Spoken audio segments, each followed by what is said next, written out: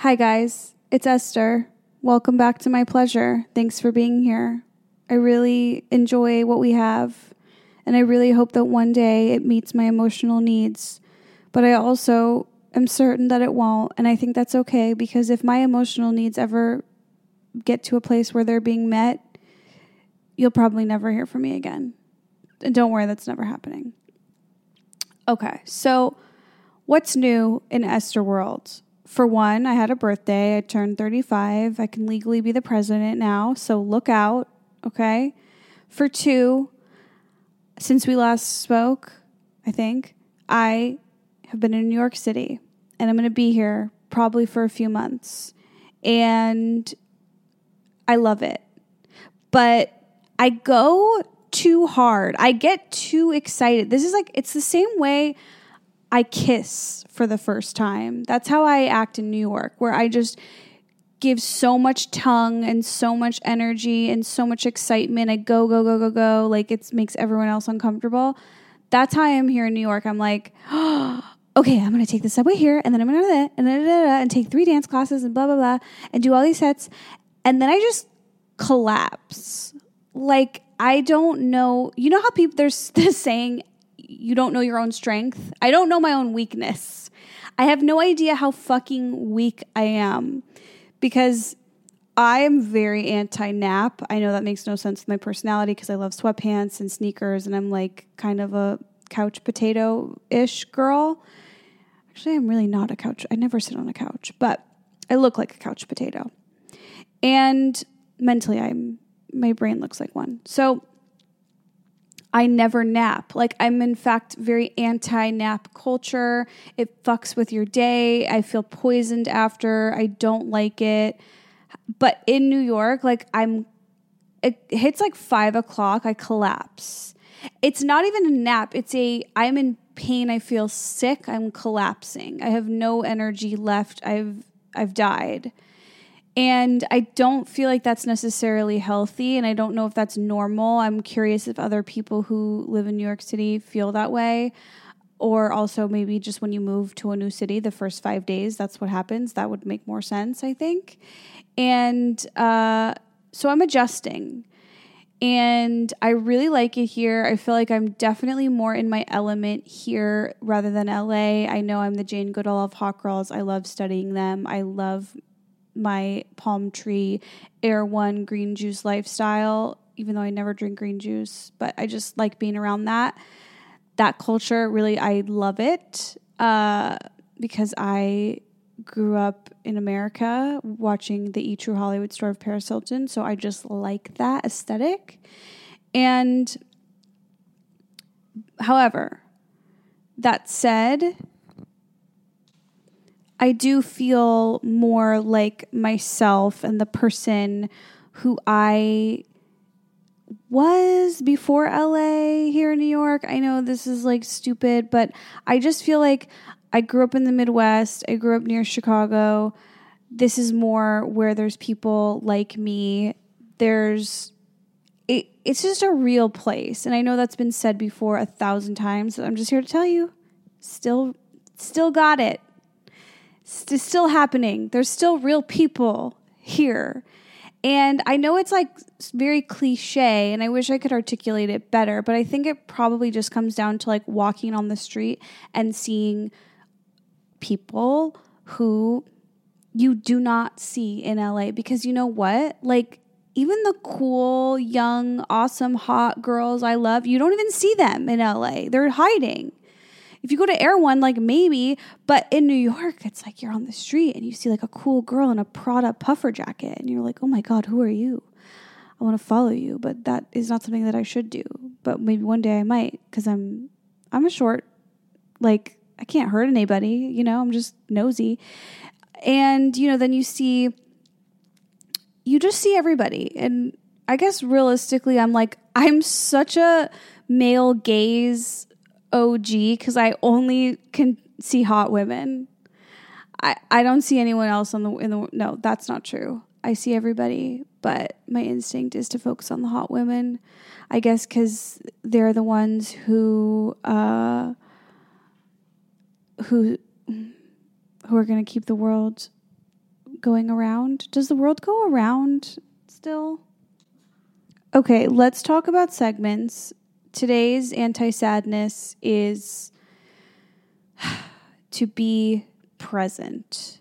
Okay? Like, let's talk about the present moment for a second and how I'm realizing how hardcore I actively avoid the present moment. Like, and I almost feel like I have this dilemma where I'm either not present or I'm too present, and it's weird.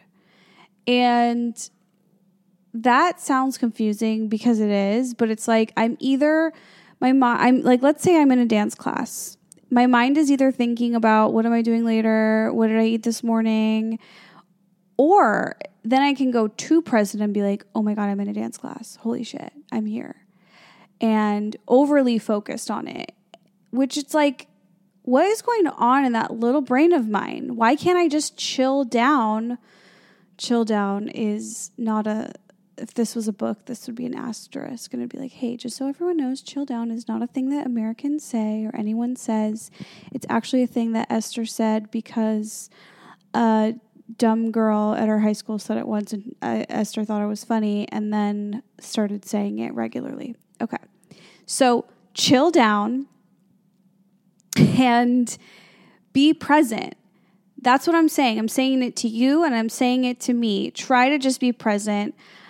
You know, some tips for that are just like, you know, what Dave would say is like, this is a table. These are my feet. Like, just like acknowledging what's around you. That can kind of get me into the too present. Sometimes breathing can be a big one for me lately. Breathing is, by the way, so annoying. It's nothing frustrates me more than realizing the simple things are the most important things. Like the things that I want so badly to be like, that's so stupid. Who needs that? Bleh.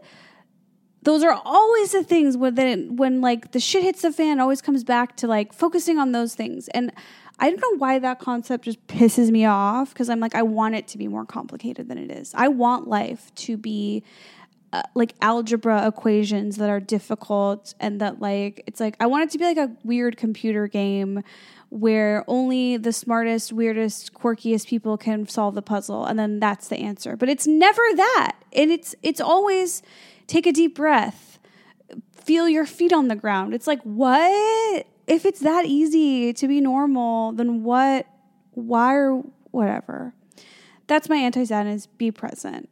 My hot girl homework this week is any kind of cold exposure.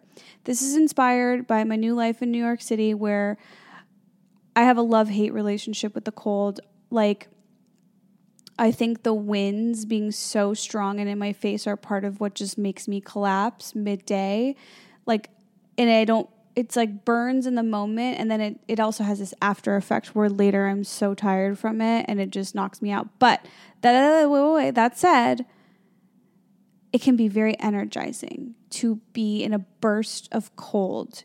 And I believe that kicks in the adrenaline and you just kind of feel alive. And I have now consistently been saying for probably 3 years that I would try a cold plunge or at least a cold rinse in the shower. Never done it. Too scared. Afraid of the cold, feeling cold. So it wasn't until now, here I am in New York, and I have no Fairy Princess Toyota Corolla to get me from point A to point B. I have only my feet, which I'm grateful for, and I love them. But I have been forced into the cold, not for the first time. Relax. I know I grew up outside of Chicago. I'm not new to this. My grandparents live in Minnesota. Like, I'm a human.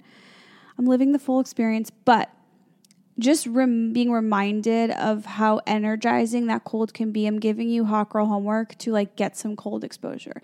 If you're in a cold city, you're like, bitch, I know. I do this all the time. If not, though, be stronger than me and put your face in a bucket of ice. You know what? My hot girl homework is between now and the next time I record this podcast, I'm going to do some kind of cold exposure to show you my commitment to our relationship together. I'm going to either put my face in ice, get in a cold bath, or rinse in the shower cold. I'm going on the record here, and you know I'm eligible to be the president, so I can't just go on the record if I don't mean it. Like I'm trying to be president, you know? Okay. I have a possible new segment, which is sad thing I said out loud this week. And for me this week, it was, I just, without thinking, looked over at Dave and was like, I like it when you're awake. And immediately realized how absolutely pathetic that is. But, you know, look, my whole personality now revolves around how I realized that my emotional needs were not met when I was a child, and so I will never not feel lonely. And that's why I do everything I do. Like, some people do things because they, actually, I can't think of any reason anyone does anything if it not just to get emotional needs met. Think about it. So, what else is going on? I listened to Emma Chamberlain's podcast about creativity, and I really enjoyed it. And if you don't listen or know what the deal is there, she basically talked about how nothing is that creative anymore. People are just making things to get attention, to be loud, to sort of make clickbait. And of course, I'm like, I totally agree, right? Like, things are not the way they used to be. The way it all works now with algorithms, you just want to grab people's attention in the first 2 seconds, so you just do crazy shit, and it like doesn't matter what the quality is of things. And I think that's all true. And go and listen if you want to like hear more about that. But I also feel pretty strongly and pretty certain that, kind of in alignment with like a theme we've been talking about on the show, is like everyone feels that way, every generation. Like, everyone feels like creativity has died and isn't what it used to be. They felt that in the 80s and the 90s. Everyone's always felt that. And so I think it's just how it is. We always think the things that came before are better and what we have now is shitty. And it won't be until we're really for sure that something is good that we change our mind. And we might never change our mind, right? Like, I get it. There's not ever going to be another David Bowie. There's never going to be like another, I don't know, David Lynch movie. Is that a good example of a great creative movie? It doesn't even name the specific movie, but Mulholland Drive, is that good? I don't know. And I also think it has a lot to do with, and this is the saddest part of all, is I think it has a lot to do with what we liked when we were little, and then thinking that nothing will ever be as good as it was as the thing that we enjoyed when we were little. But it's actually really sad because we just liked that because we were young and impressionable, and that was like our first big love of something creative we experienced. Like, for me, Britney Spears, Baby One More Time. Like, what will ever be as good as that, as getting that album, playing it in my CD player, realizing not only was the first song good, so was the second song, and maybe even a couple more. And I know that's, again, like, I'm not exactly talking about high art, but I'm just saying I really enjoyed Britney Spears because she was there for me at the right place, right time, right place. And I think that has a lot to do with why we don't like newer things. That said, you know, again, I still do agree with Emma's sentiment that creativity is lacking right now, but I also don't. Like, I also would say, well, the new SZA album just came out a few months ago and it fucking ruled. And Lana Del Rey is never going to disappoint us, you know? So I think it's normal to feel disheartened and like things are not as good as they used to be, but also just like keep looking and keep finding. I think it's more on us now to go deeper and find things we like, because the clickbait and the shitty things are rising to the surface quicker. Like, the algorithms like the annoying, stupid stuff. Like, no hate against Mr. Beast, but the algorithms like him, and that's what we're getting. And so that's what's incentivized. But I think if we take it upon ourselves to dig deeper and find cooler things, I don't know how.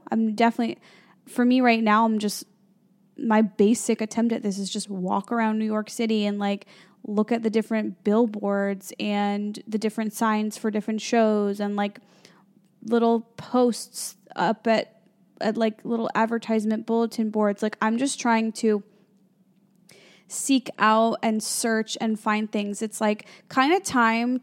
This is what I think. It's time to like look under rocks, right? Like I can no longer trust that the right things are going to find me. Like in the heyday of, again, when I was a teenager, like things found me and they hit. Jessica Simpson comes in this Skin album comes to mind. Ashley Simpson is also weirdly the next thing that comes to mind. But like, I feel like the right, fun, creative art found me.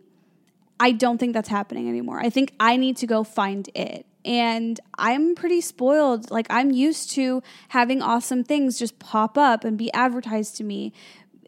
That's not happening anymore. And again, I don't know if this is because I'm older or just I kind of more so think it's the way of the world and that we have so much coming at us. So my like challenge to you and anyone who feels this way is like, let's look under rocks for what we like. Let's dig, let's look, let's get our little investigative journalist hats on and do some more digging and find cool stuff and let's share it with each other. That's my State of the Union on creativity. Okay, last week we talked a lot about dopamine and how it controls us. And I don't want to be controlled by dopamine, but I don't have a choice because I unfortunately am a human with a human brain. And I came up with this concept that is basically only confusing, but I'm going to try to explain it. I basically think that there's two categories of dopamine, and one is cheap and one is expensive. But the cheap, it's not financial. So cheap dopamine would be like, and it's like, it's existentially cheap, if that makes sense. So like cheap dopamine is actually shopping and buying things. Like that's cheap, it's fast, it doesn't really cost you any brain power or work or emotions. It's just like quick and easy, get your fix, buy something. That's cheap dopamine. Expensive dopamine is when you like put the work in for something. You talk to someone. You have a fucking conversation. To me, that's expensive dopamine, right? Because like it's not my first lazy ass choice. It's more like, all right, I got to make plans. I got to participate in society. That's expensive, but that's going to give me dopamine. Going for a walk, that's expensive dopamine. Do you see how when you add the word expensive to these things, it makes them sound so much more fabulous and fancy, and it kind of makes them more desirable? That's what we're working on here. And I believe that you cannot get expensive dopamine with money. Money can really only get you cheap dopamine. It's like a fast fix. I also think, well, now I'm like, wait, what is music? Is that cheap or expensive? I think it's maybe neither. My theory just all fell apart a little bit. But I think if you just think about it like, hey, I want to focus more on expensive dopamine that's more worth it, that's going to be more satisfying rather than getting a cheap fix. I think for you, it's going to be different things, but it's just something I'm putting in your brain. Okay, I also want to explain this piece of advice that I hear a lot, and it's to not take anything personally in life. Right? Like everyone will always say that to you, like, oh, if that person was rude, like don't take it personal. It's not about you, it's them. Or, oh, someone rejected you or someone this and that. It's really actually so humanly impossible to not be like, oh my God, this reflects only on me as a person and I'm shitty and all my insecurities are true because this person doesn't want to do this with me or whatever. Then I realized I came upon this personalization for it that has really helped me, which is that everything I do is about me. Okay. Every decision I make is personal about me, and it has nothing to do with anyone else. And once I realized that, oh, truly any yes, any no I give in this world has nothing to do with the people out there who I give the yes or the no to. It's all about me. My journey, I'm doubling down on how hardcore my journey in life is all about me. And when I think about it like that, it's a lot easier for me to just assume same for everyone else. And by the way, that doesn't mean like, oh, I'm like live only for myself and I'm this selfish person. I mean, I do think some of that is good, right? Like we don't want to live for other people, but that doesn't mean like, don't be kind. Another thing that's so annoying, being kind, like that is the answer to happiness. What? It's that simple. If I knew that, why would I have gotten out of bed? Like it's just so easy. Again, continuously frustrated by how the most basic, simple things are the actual keys to life, and it's not that hard.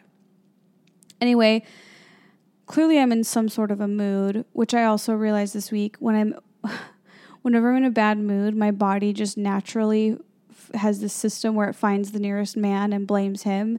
And it has nothing to do with me hating men at all. It's more just like, well, you guys are like supposed to be the ones that like hunt and fight off monsters. It's like, so if something goes wrong, like if the store doesn't have bone-in chicken thighs, I'm looking at you. It's your fault, Dave. Anyways, that's between me and my journal for later. And it's also mostly a joke. It's totally a fully joke. All right. I love you guys. Thank you so much for being here and for being my friend and hanging out with me on this short episode this week. As always, tickets at EstherOnIce.com. Come see me in Miami, North Carolina, Atlanta, and text 847-648-9098 to be signed up and to be the first to know about my New York City shows I'm announcing very soon. I really love you. I really appreciate you being here. I'm really glad that we found each other and that we're all going to get better and have better. Is better the only word I know? Yeah, it is. Better lives together. All right. I'll see you guys next week.